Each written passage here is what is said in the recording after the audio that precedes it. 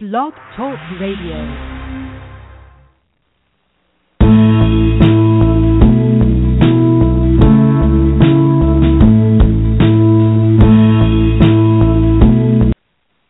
And thank you for joining us for Three Women, Three Ways. We're the show that tackles some pretty significant topics that you may not hear on the mainstream media.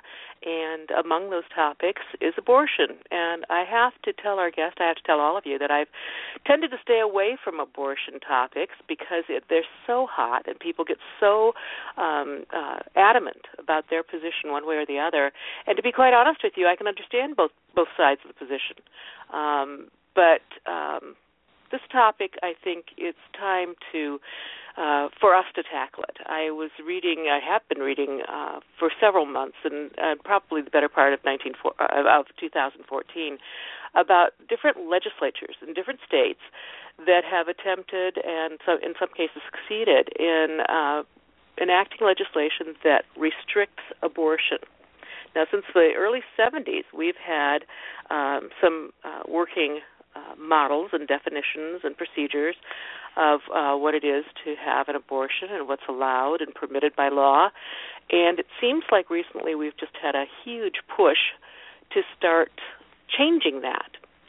And one of the things that made me decide to actually tackle this topic was I read a news story yesterday out of Missouri, which is just one of many states which have done this, and there is a state representative in Missouri who, his name is Brattin, I think, Brattin, I think that's how you pronounce it, and he has proposed legislation. He's proposed a bill that would require a woman to seek the father's, not her father, but the baby's father, permission before she undergoes an abortion.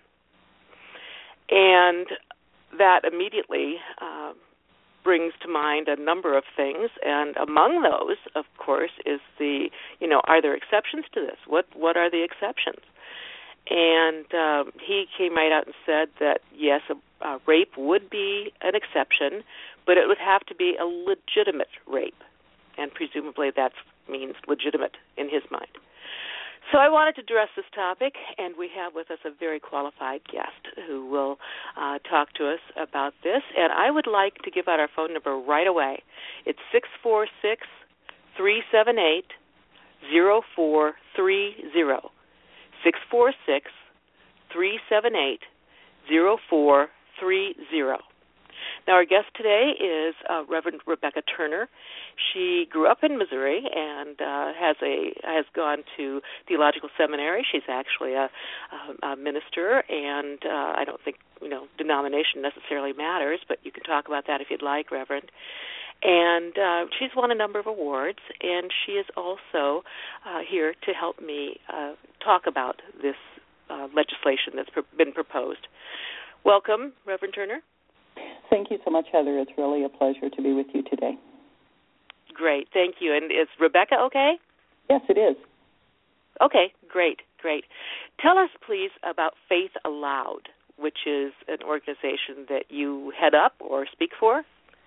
I do. I'm Executive Director of Faithaloud, and that is, for the listeners, that's spelled ALOUD. The double meaning of aloud is intended there. Because we speak out on issues that especially people of faith sometimes are very hesitant to talk about. And those issues tend to come at the intersections of religion, politics, and sexuality. We think intersectionally about issues, and we're deeply concerned about the ways that our culture limits the ability of women to make their own decisions about their bodies and to access health care, to be able to raise their children in healthy educational environments. The whole gamut of making our culture a safer, better place for women. And you are not hesitant about speaking out about abortion rights. I have seen that in your literature. What do you think of Representative Brattin's proposal, his proposed bill that requires permission from the father of the child before a woman can abort. Yeah, that's for any reason. That's for any reason that she chooses to abort.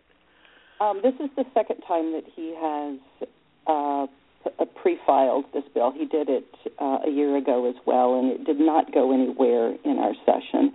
I hope it dies a quick death this time around as well. But it has garnered more national attention this time because of his outlandish public comments. My immediate reaction to the bill itself is the audacity to say that women need a permission slip to do anything in their lives. We have yet in this country to actually decide that women are full, independent, autonomous human beings. And it's simply preposterous that women need permission slips to go about anything in their lives. I don't care if it's abortion or contraception or getting a job or getting a loan, buying a house, whatever it is. There was a time, not so long ago, back in the 60s, when women had to have permission to do all of those things that I named. And I thought we had reached that point in the 70s where we decided women were full human beings and they didn't require permission slips from a man in order to act independently for whatever is in their own best interest. And yet here it comes again. And the representative said that he's proposing that legislation because his doctor required him to get permission from his wife before he had a vasectomy. And I've done a little research. There's certainly no although an individual clinic might have that requirement, but there's no law that says that a man has to get anybody's permission before getting a vasectomy. No, and the doctor may have said, "How does your wife feel about this?" But I seriously doubt that she got to sign a permission form. I find that preposterous too, and until I've seen it, I don't really believe that. I think it's typical that, say, to do some sort of permanent birth control procedure for a married person, that the doctor is going to say, "How does your spouse feel about this? Have you discussed this?" Because if it's a permanent action, you want to know that the person's not going to come back, later and say, "Oh, can you reverse that?" But it's not a state law, but these sort of arguments are used pretty regularly about women's reproductive health. "Oh, well, I had to wait, several days before I could see my doctor and have some sort of procedure, so women should be forced to wait 72 hours before they can go through with an abortion." And again, there's a difference between whatever just practice is and what state law is. And when you're putting these things into law, that's where it becomes incredibly insulting to women. That by far most of our legislators are white males, and it's so insulting that they believe that they can decide what a woman can do with her body medically. Mm-hmm. Well, and we do a lot of conversations on this show about domestic violence, and my first thought was, oh my God, domestic violence is about control. What better way to control a woman? Yes, than exactly. And we do know that first of all, have her have another child that will tie her even more strongly to you, and secondly of all, to let her know that you have ultimate control over her. Exactly. When a man becomes upset about the possibility of a woman having an abortion, that is not always because he personally wants to raise a child. It can be, as you said, about his desire to control the woman. And, both men and women need to think carefully before, bringing a child into the world, because a child does tie you together in ways that nothing else can. It ties you together legally until that child is of age, and I think it ties you together long after that as well when you have co-parented a child. So it is a means of control for many men that they simply want to have the final say, in exactly what a woman does. Well, and having given birth and knowing a lot of women who have had abortions as well as babies, this is not a fly-by-night thing. You don't go, oh, gosh, I'm pregnant, I'll get rid of it. Yeah. For every woman I know who's had an abortion, it has been an agonizing decision, and usually made because of things that she can't control. I think the image, and I think in reading these articles, some of these stories that have been written about the representative, is it Batten or Bratton? Bratton. Bratton, how appropriate. He kind of has this feeling that women who have abortions are just kind of like doing it to neener, and because they don't want anything to interfere with their careers, or they don't want anything to interfere with their level of income. And I have to say, I'm getting a little long in the tooth here. I've been around for a long time, and I have never seen a woman use those criteria for choosing to have an abortion. Those that want to outlaw all abortion use the word convenience a lot. It's just that it's inconvenient for her to have a baby, as if being able to hold down a job was just a matter of convenience.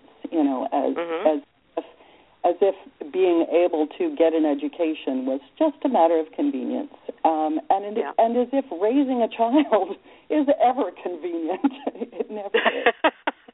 Well, that's true. But raising a child, it's not. I have 3 adult children, and I know very well the trauma of raising kids, and that women decide to have children or not to have children based on convenience is, again, it's insulting. The words that they use about women, and especially about pregnant women, are very insulting, as if women do not know their own mind, as if women do not think carefully or rationally about important things, and as if they simply cannot know, what to do. And I think, or that they might make some sort of fly-by-night, regret later decision without thoroughly thinking it. Yeah, and I think even more so, the arguments really indicate that there are a lot of people out there that think that a potential life, a fertilized egg, is more of a person than a full adult woman. That we have yet to really decide on personhood for women. we do a lot of arguing about personhood for zygotes. But I think we need to have that real conversation about personhood for women, which grants them, complete autonomy in their own lives, in the same way that men have. Well, what was it? Just about 100 years ago, where the big discussions were whether women have souls. I mean, I mean that's 100 years ago, which in the scheme of things is not that long ago. No, it really is, and in some ways it's still a part of the same argument. Well, do they have enough of a soul to make a moral decision? Do they have enough of a soul to, be able to decide whether or not they can have a baby and raise a child? And as a Christian minister, I want to say, yes, they do have that entire soul. They have a complete soul that is theirs and theirs alone, and they are responsible only to God for moral decisions that they make. And women are moral beings, and they are fully autonomous beings. And we as women need to be affirmed in our ability to make important decisions. We don't need to be constantly harangued about it. Yeah. Well, let's look at this issue not just from whether abortion is a woman's right or not, because quite frankly, right now it is. When we are looking at the issue of abortion, we're not only looking at the pros and cons of abortion, but we're also looking to the fact of, do we need to legislate abortion? I know in the 70s, when abortion became legal because of Roe versus Wade back in the 70s. But do we need to legislate it? Do we have to have any law, if something is legal, do we have to legislate about it? Well, even Roe v. Wade did restrict abortion. It restricted abortion to the first 2 trimesters, and then in the 3rd trimester only in medically necessary situations, that the mother's life and health were in danger, or that it was determined that the health of the fetus was completely incompatible with life, and as could also impact the woman's health and life. So there were restrictions even, when Roe became the law, but the Supreme Court then later decided that the states could legislate the specifics as long as they held to the original intent that there was access to abortion in the first, specifically in the first 2 trimesters. And we have seen, I think in the introduction you said it seems that very recently, there's just been this incredible number of new restrictions on abortion that have been attempted around the country, and that's true, but it's not really that recent. For those of us, out here in the Midwest, in the hinterlands, in the Bible Belt, we've seen these restrictions for well over a decade now. And it's not unusual in the Missouri legislature for us to see a dozen or more bills filed every single year that somehow place new restrictions on access to contraception or abortion. And how many of those pass? Typically 1 or 2 of them pass, or they turn several of them into an omnibus bill and pass that. Those are the really scary years. And honestly, I've been doing this work in Missouri for 14 years now, and there was only 1 year out of those 14 that there was not a new abortion restriction passed in Missouri. Wow. And so we have in Missouri some of the most restrictive laws about a woman's ability to actually have an abortion already. And people often don't realize that, and if they're asked, should we, make these different restrictions, the general public will say, well, yeah. And then, but if we poll them in such a way that we say, well, let me tell you what restrictions there already are on abortion in Missouri, and we lay out the list of those, then people are often appalled. They really don't realize how very difficult it is. And many of those restrictions have been on the abortion providers themselves and have made it so difficult to provide abortion that we have only had 1 abortion provider in the entire state of Missouri for about 3 or 4 years now. Wow. And do women go out of state a lot to get that service if they need it? I'm sure they do, because the only abortion provider left is in St. Louis, where I am based. And, so there are women who live much closer to another state than they do to St. Louis, since we're right on the Missouri-Illinois border. And so they may live closer to Iowa or Kansas or Arkansas or even Tennessee or even Oklahoma. And so I'm sure that, there are women that are closer to those places that travel to a city in those states.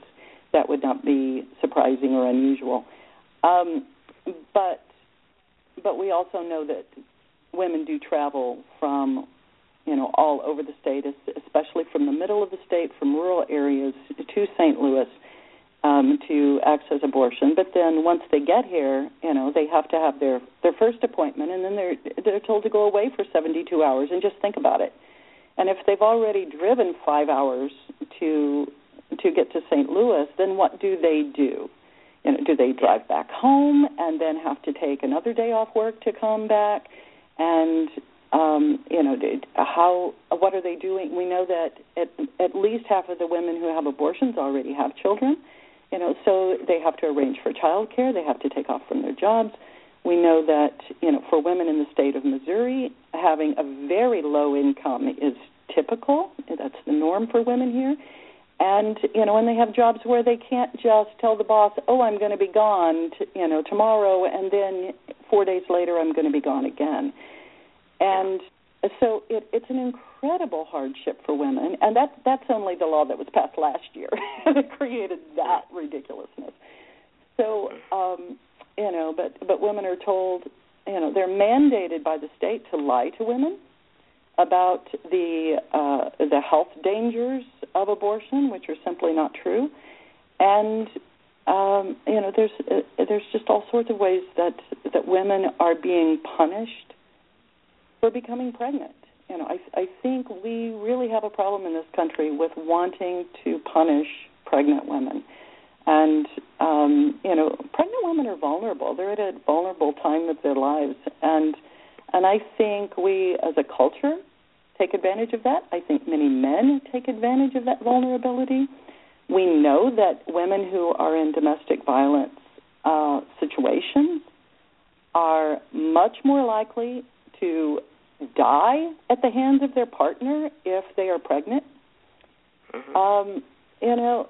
Women are vulnerable when they're pregnant, and I think all of these laws are just more ways of not just insulting but really abusing pregnant women. Well, let's look at the other side here. A man says, it's my baby. Why would she have the right to eliminate my baby? And I think there's some merit to that. It certainly took two to make the baby, and hopefully it takes two to raise the baby. Unfortunately, that's not always the case, or even often the case. But what about the people, the men who say, what about the father? Doesn't the father have any choice in anything here? I really hope, I'm grateful for all those situations where the man is intimately involved with the woman in a way that is supportive and helpful, and that she wants to seek his opinion, that she wants to seek his support, and that they're able to come to a decision together when a pregnancy is not really what they had intended at that moment in their lives. That's an ideal relationship situation, and a great many men do go with a woman into an abortion clinic and support her through that decision, and a great many men do, help to bring a child into the world. Even when she's hesitant about that, but when she feels that she really has his support, then she's willing to make that decision to give birth.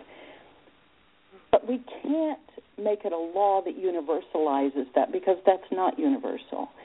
And, the difficulty is that it may take exactly two to create a pregnancy, but that means there's a 50-50 problem here.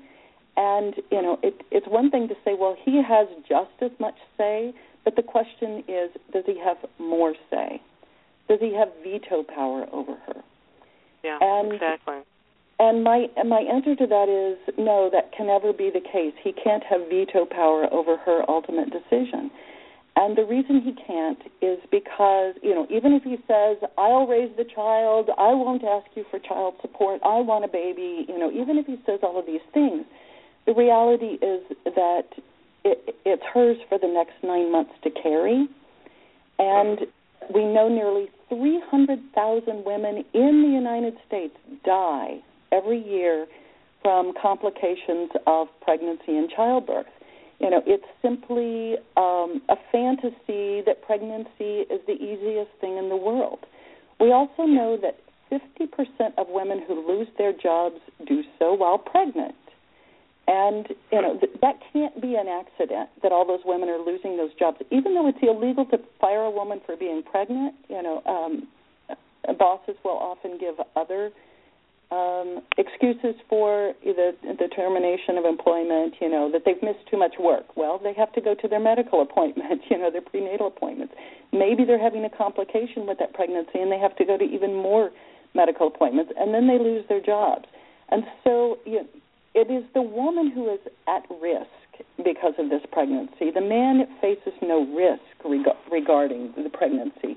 And that's why it ultimately, has to be the woman's, who gets the 51% vote in this. If two people have a vote, and it's a tie, who gets the tiebreaker, and it is the woman that gets that 51% and says, I'm sorry, I just can't go through with this because the risk is all mine. And we, what I would pray for is that a woman who really cares about that woman that he has impregnated would want to be there to support her no matter what. That doesn't mean he doesn't feel grief over the decision. It doesn't mean she doesn't feel grief.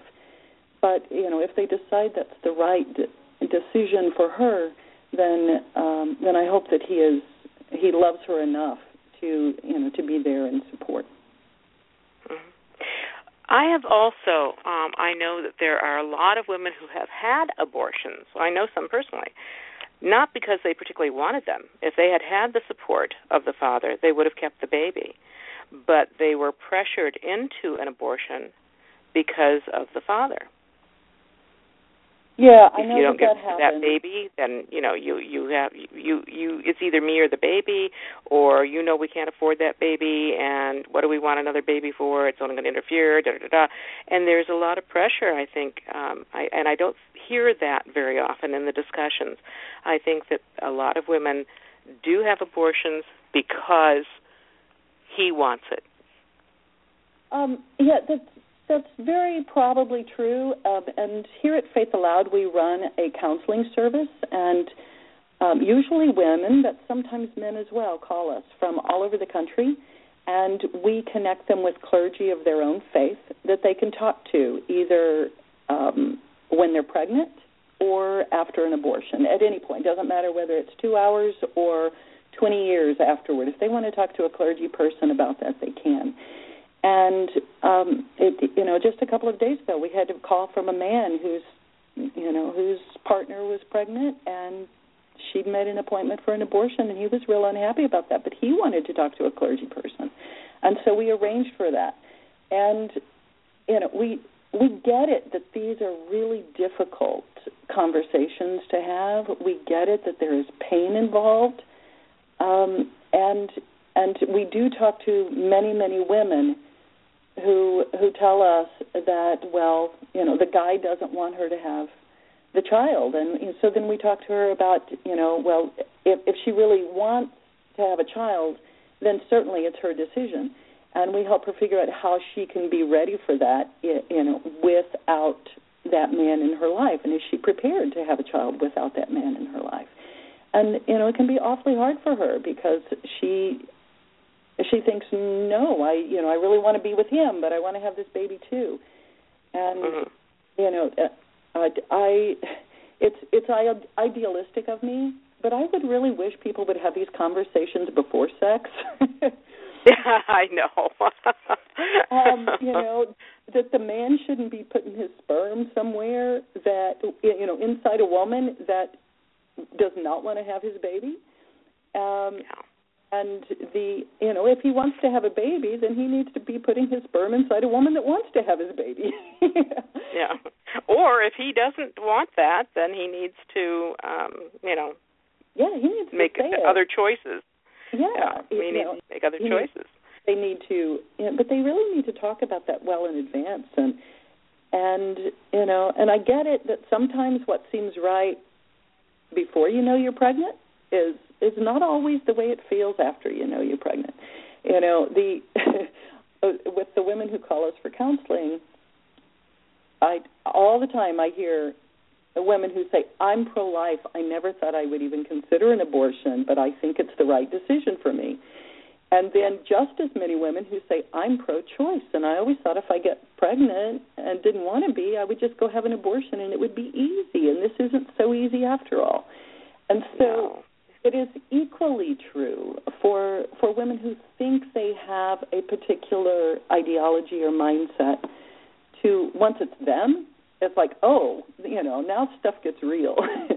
It's not just an idea anymore about what might happen under some perfect circumstances. It's here and it's now, and there's not a lot of time to make a decision, and that's what makes it hard for everyone. Absolutely. And again, I know a lot of women who've had abortions.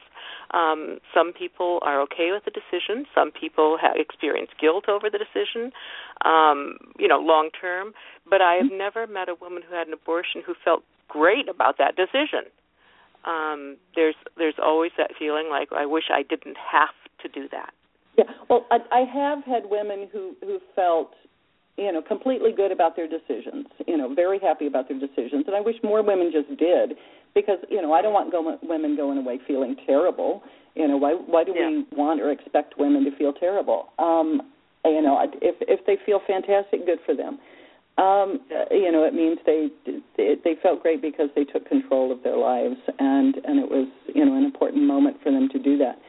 But women feel all different ways, and they don't feel just one way, either before an abortion or after an abortion, and over the years, they interpret that even in their lives in a lot of different ways.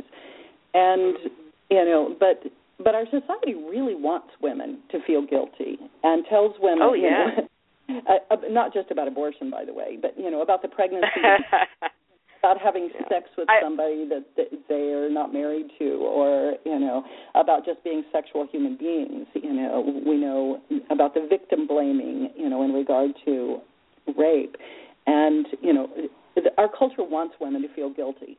And it's definitely true about abortion, that we want women to feel guilty about abortion. So sometimes women will say to us, well, I know I'm going to regret this. I know I'm going to feel guilty. Or even what we hear is, I know God's going to send me to hell for this. And it's like, really? Whoa, let's unpack that. let's figure out where that comes from, that we're so sure of what, that we deserve to be punished because of this choice. And, where do we get those ideas that we deserve to feel bad, that we deserve to be punished? And, and instead, what I want women to know is that God is with them, and God understands their complete situation that they're in. And God's going to go with them through everything, before, during, after. God isn't rejecting them because they had sex, or because they're pregnant, or because they have decided that pregnancy is a bad idea, or because they were raped, or because, they wanted to have a baby and that pregnancy went wrong, and, and now they need to have an abortion. God doesn't reject women on any of those bases. And, I believe that for all women who, are typically people of faith, loving and trusting in God, that they don't have to feel like God is off limits for them because of an abortion. And there's nothing in the Bible that says abortion is the unforgivable sin. And I'm not a biblical scholar by any stretch of the imagination, but is that true? Does the Bible address abortion in any way, shape, or form? No, it doesn't. And it's one person. I've had people argue with me, well, abortion didn't even exist, but in actuality, we have historical records, and we have historical records going back 4,000 years about different methods of abortion. But I said that at one time in a public gathering, and a man came to me and said, I'm an archaeologist, and I want you to know that the archaeological evidence for abortion goes back at least 40,000 years. So, as long as women have been able to be pregnant, women have been able to figure out how to how to get rid of it, how to not be pregnant. Well, and I've read things about Cleopatra, who was quite apparently skilled at birth control using abortion. Yeah. But I think that historically it would be hard to argue that abortion hasn't existed. I suspect it's existed as long as pregnancy has existed.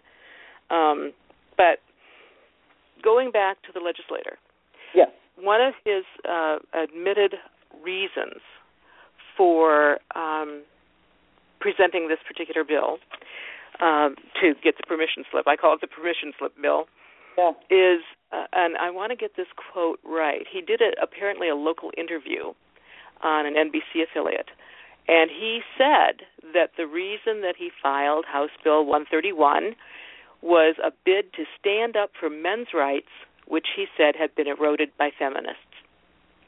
How much of the abortion issue is control? All of it. All of it is. So you don't think that there are legitimately people who just don't believe in abortion or believe that it... I mean, I can understand how a woman might think abortion is murder. I can understand that viewpoint. I don't necessarily agree with it, but I can understand it. So you think... And I can understand that viewpoint as well, but when you put something into law, it's about control. Ah, okay. All right. And, just, because one person or even one religion says this is what we believe, this, does not mean that we can force that belief onto an entire populace and, specifically onto 51% of our population.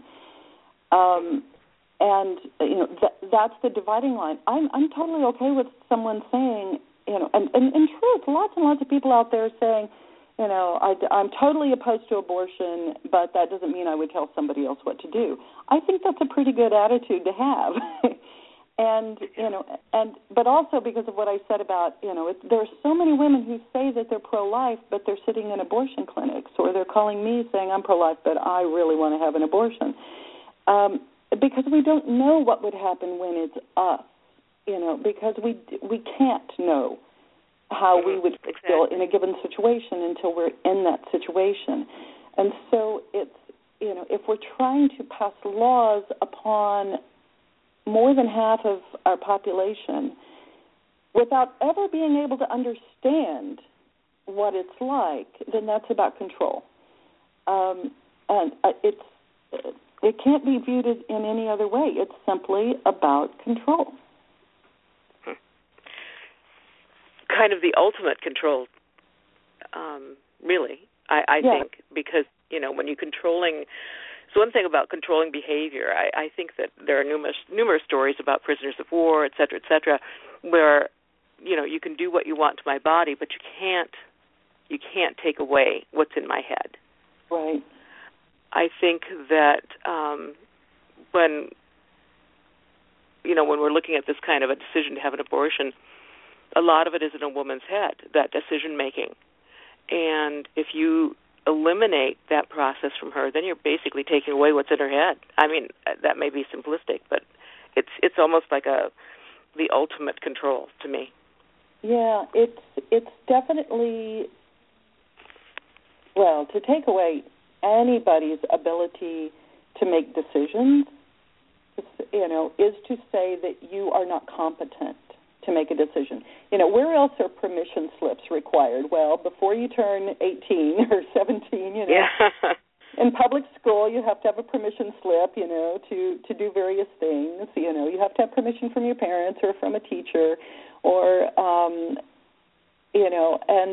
and then with adults, we just say that, if we take away their permission, we have to first declare them incompetent legally, and I think laws like this are legally declaring women incompetent to make very basic decisions about what's going to happen to them, and and that's to turn women into children again. That's to say that they're not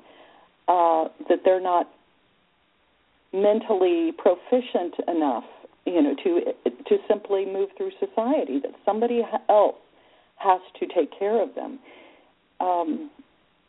Which was an idea that we saw for centuries. Yes, we did. Yes, we did. And that's the first thing that we're still fighting that mentality has not left. At least not. It hasn't left Middle America yet, where there's still very much an attitude that a wife belongs to a husband, that a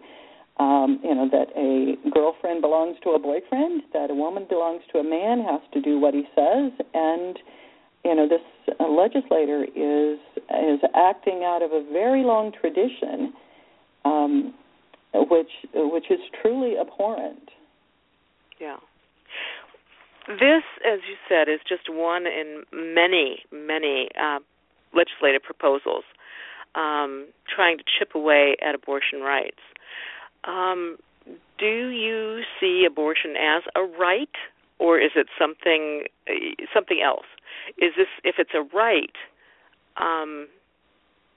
then I don't know exactly what I'm trying to say here. If it's a right, then we can set limitations on it. I mean, legally, morally. We certainly set limitations on freedom of speech and, all the other freedoms that we have. So these chipping away pieces of legislation, is that an acceptable legal method for doing something, to act on something that you think is wrong? First, I want to deal with the question of, is it a right? And the truth is there's a lot of different ways to talk about abortion, and because I'm a minister, I tend to speak more from religious, moral, faith-based perspectives about abortion. But when we're talking about legislation, the only thing we're talking about is rights, the rights of citizens to move about in society in certain ways. And I really wish we would get away from talking about, the right to abortion and more specifically deal with the question of women's agency, as citizens. And if we really deal with that, then there won't be any such thing as permission slips for anything, that if you are of age, you don't need a permission slip, period, yes. No matter what the subject matter is. And, that doesn't mean that you take away moral questions. It doesn't mean you take away philosophical arguments. It means dealing with simply women are full citizens, they are autonomous human beings, and they have equal rights to men in our society, in our country. And when you begin from that place, then it changes the shape of the conversation about abortion or anything else. But it ought to be with that foundation that we have any conversations about abortion. Again, we can still have religious arguments, we can have moral arguments, philosophical arguments, but when we're putting something into law, we have to start from a particular legal foundation, and the foundation I want is the complete, autonomy of women to control their own bodies, to control their own destinies. After that, we can't, it's okay with me if we look at, so much of the regulation, as I said, is specifically on abortion providers. I want abortion to be done safely by medical professionals.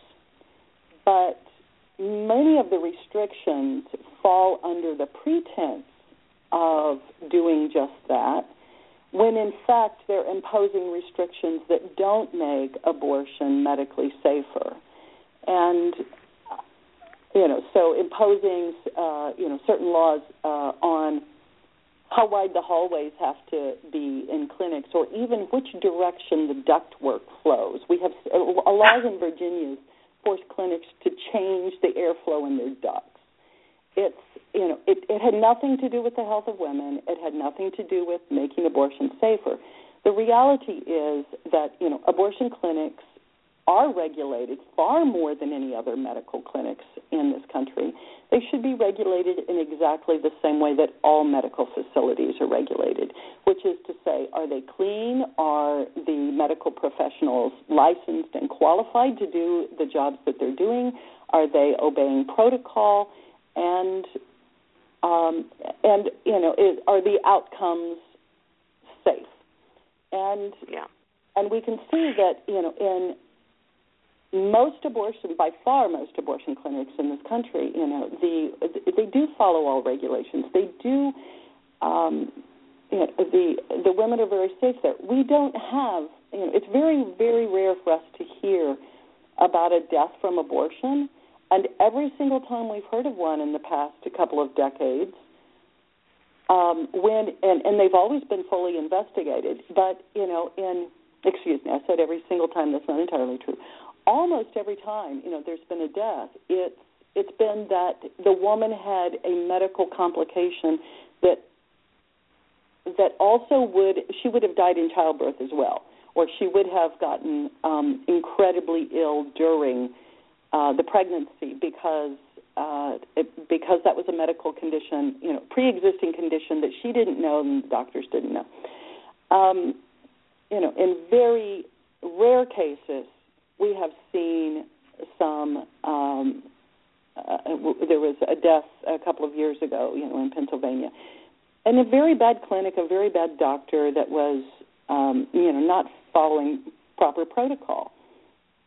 Well, as I said, I want there to be proper licensing. I want there to be proper inspections, but that doesn't mean treating abortion clinics differently from every other medical clinic, because we want, we hear about some other medical professions as well where, there is some unscrupulous doctor and people are harmed, because of those procedures, and that person is shut down.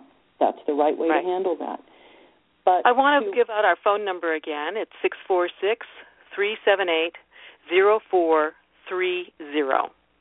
And again, I would like to mention, I know we've talked off the air, Rebecca, and we talked about the exception, if there is an exception in the bill for rape or for domestic violence, and apparently there is nothing in the bill, although the representative did say, and this really upset me, that yes, there would be an exception for rape, but you have to prove it.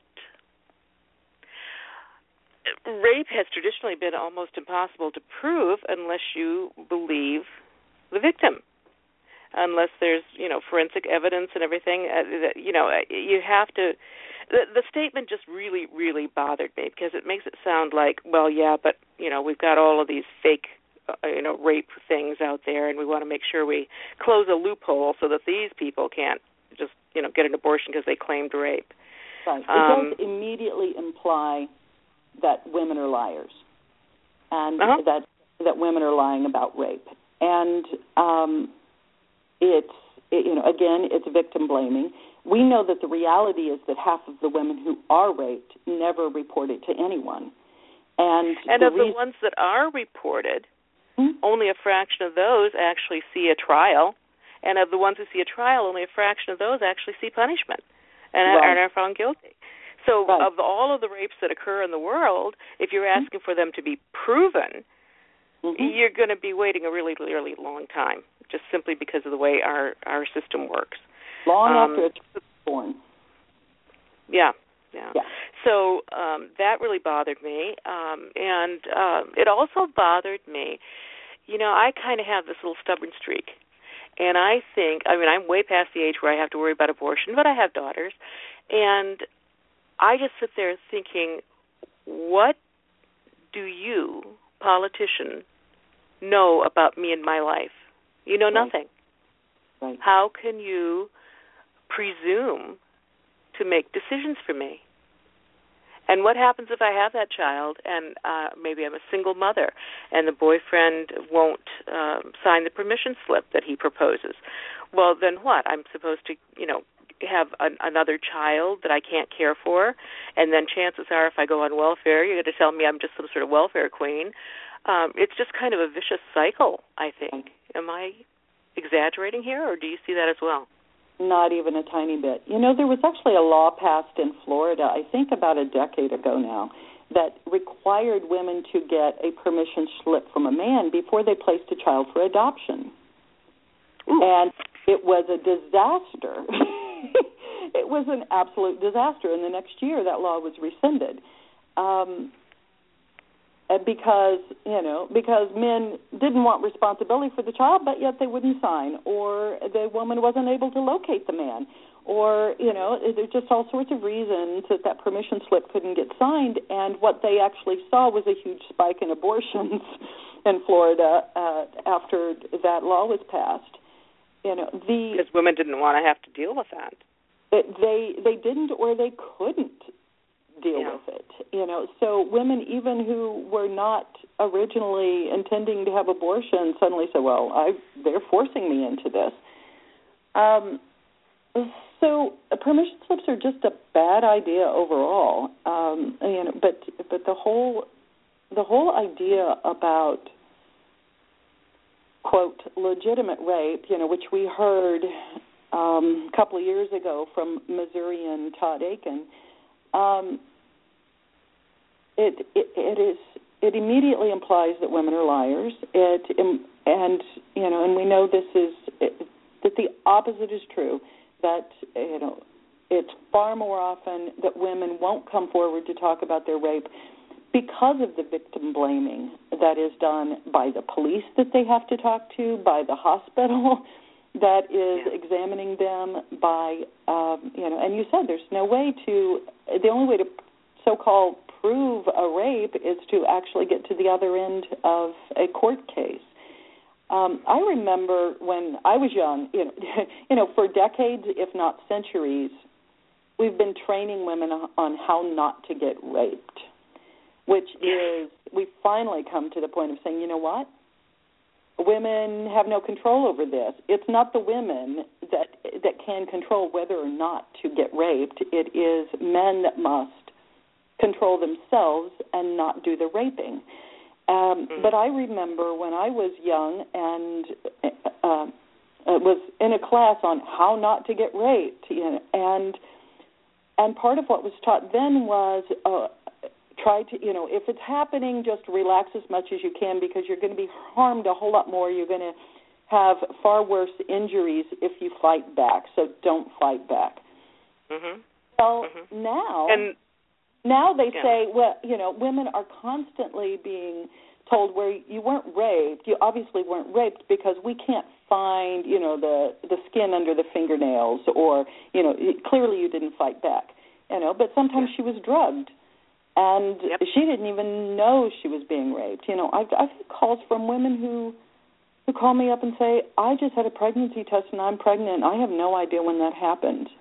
I had to have been drugged at some point, and I don't even know who the father is because I don't remember having sex in the past month. That's rape. If a woman doesn't say yes, it's rape. It's assumed that it's a no.